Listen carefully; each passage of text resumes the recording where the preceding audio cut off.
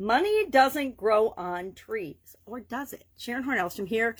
Our November money idiom is about money doesn't grow on trees. Now, this is one of those idioms and expressions that's relatively new. It was first recorded in the Statesville Landmark newspaper in 1891. So as idioms go, this one's pretty new. Now, I grew up with parents of the Depression. My grandparents grew up during the Depression and were young during the Depression. My parents were born right after the Depression during the World War years.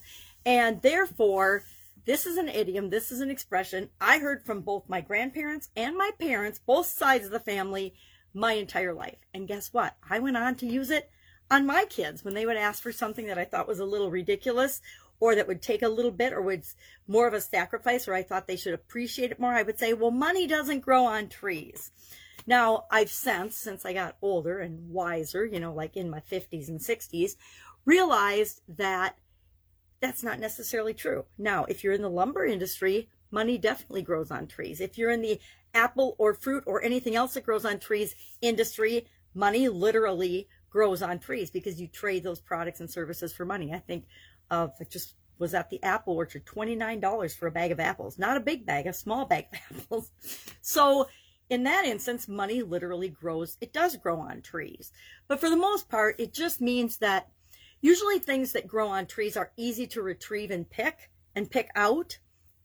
But money isn't necessarily that way. We have to put forth some effort or exchange some value in order to receive money in return. Thus, people work their entire lives to pay for their living, right? Pay for their living expenses. All of us listening to me probably have our own businesses, and although we know money doesn't necessarily come to us super easily, we know how to go about getting it to meet the needs of our growing businesses. So I would love to know if you have used this expression, if you're as guilty as I am of using this expression. I'm sure I used it in my businesses when people would ask for things that were like outrageous. I'm like, yeah, money doesn't grow on trees. We need to figure out a way to cover that expense if we want to incur it. We need to figure out a way to invest in this by bringing in more resources in order to cover that. And it's kind of been my own rule of thumb, is that if I want to get something for myself or my business, I need to have the money first. Not everybody lives with that philosophy. Lots of people live on credit, and that gets them into trouble. But I like to have the resources available and dedicated to something before I go out and acquire it, because otherwise we're just accumulating things for the sake of having more things. Been there, done that, had lots of things in my life. Over the last few years, I actually made a massive downsizing. I set a goal to get rid of 90% of the material stuff I had accumulated during my growing family years, because boy, do we accumulate a lot of stuff when our family is young and growing. And then, once your kids outgrow all the Halloween and all the Christmas and all the Easter and all the holiday decorations, it's time to let those go to somebody else so that they can enjoy them with their family. So curious, what's your experience with this particular idiom, money doesn't grow on trees?